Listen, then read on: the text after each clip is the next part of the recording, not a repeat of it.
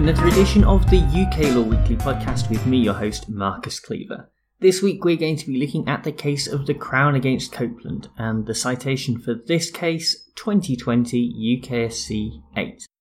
And to be honest with you, I think that this is probably one of the most unusual cases that I have covered in terms of the facts of the case.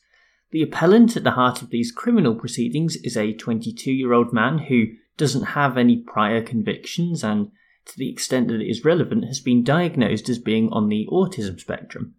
Copeland has a strong interest in military matters and, in particular, bomb disposal. This led him to buying chemicals online so that he was able to experiment with them. Unsurprisingly, this attracted the interest of the authorities, who got a warrant to search Copeland's home. During that search, they found hexamethylene triperoxide diamine, which, thankfully for me at least, is commonly abbreviated to HMTD. Even though the search turned up less than 10 milligrams of HMTD, it is a sensitive primary explosive and was found alongside various manuals and instructions for making explosives and more HMTD. This was enough for the CPS, who charged Copeland under Section 4.1 of the Explosive Substances Act 1883, with knowingly having HMTD in his possession or under his control in such circumstances as to give reasonable suspicion that he did not possess or control it for a lawful object. For Copeland, his defence was predicated on the argument that he did have a lawful object, namely interest, education, and experimentation. Part of his evidence did actually seem a little counterintuitive, as he pointed out that he had previously experimented with small explosives and had in fact created small explosions in his garden without causing any harm.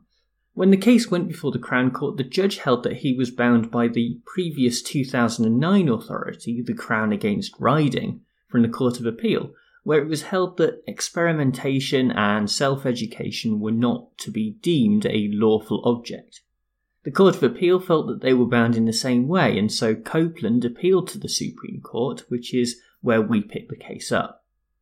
For the justices who formed the majority in this case, the most difficult thing was trying to understand the context of a statute that received royal assent back in 1883. To do this, they looked at other criminal legislation from around this time, such as the Explosive Substances Act 1875 and the Offences Against the Person Act 1861.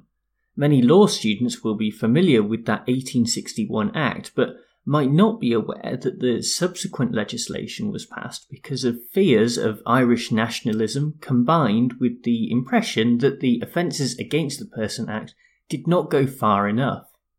The 1984 case of the Crown against Fegan explored these purported deficiencies further, as it was noted that it is more difficult to protect the public if the prosecution is required to prove a specific mental element.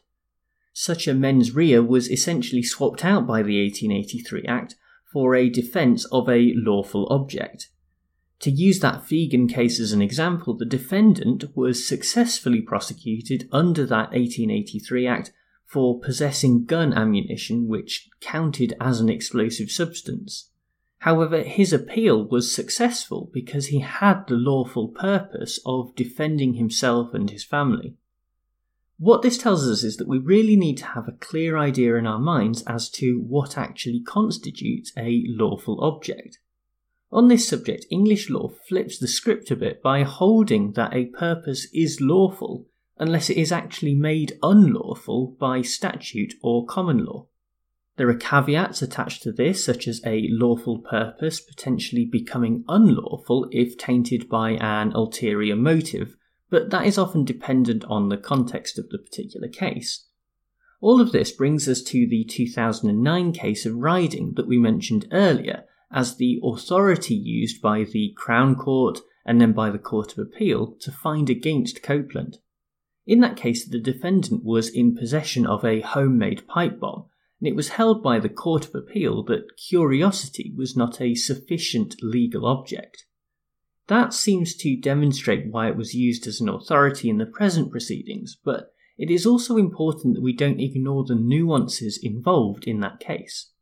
Riding's curiosity was to see if he could construct a pipe bomb, but that didn't mean he needed to use real explosives or actually make it explode.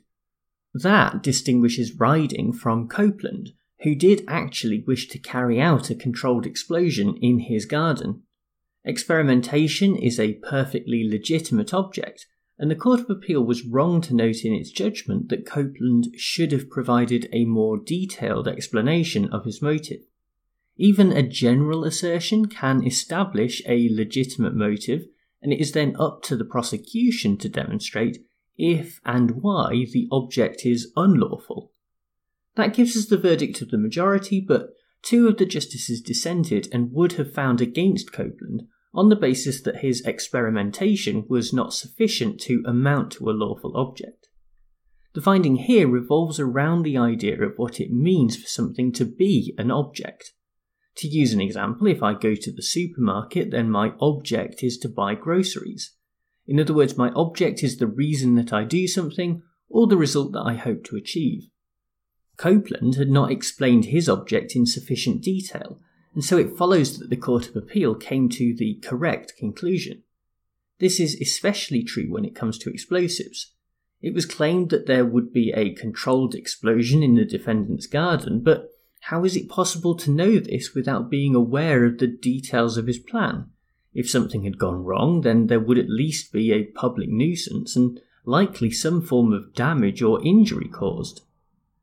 From my perspective, the strange thing about analysing this case is that from a legal point of view, the majority have the better argument, but that shouldn't detract from how crazy it is to be allowing members of the public to be messing around with explosives because it just happens to be their hobby.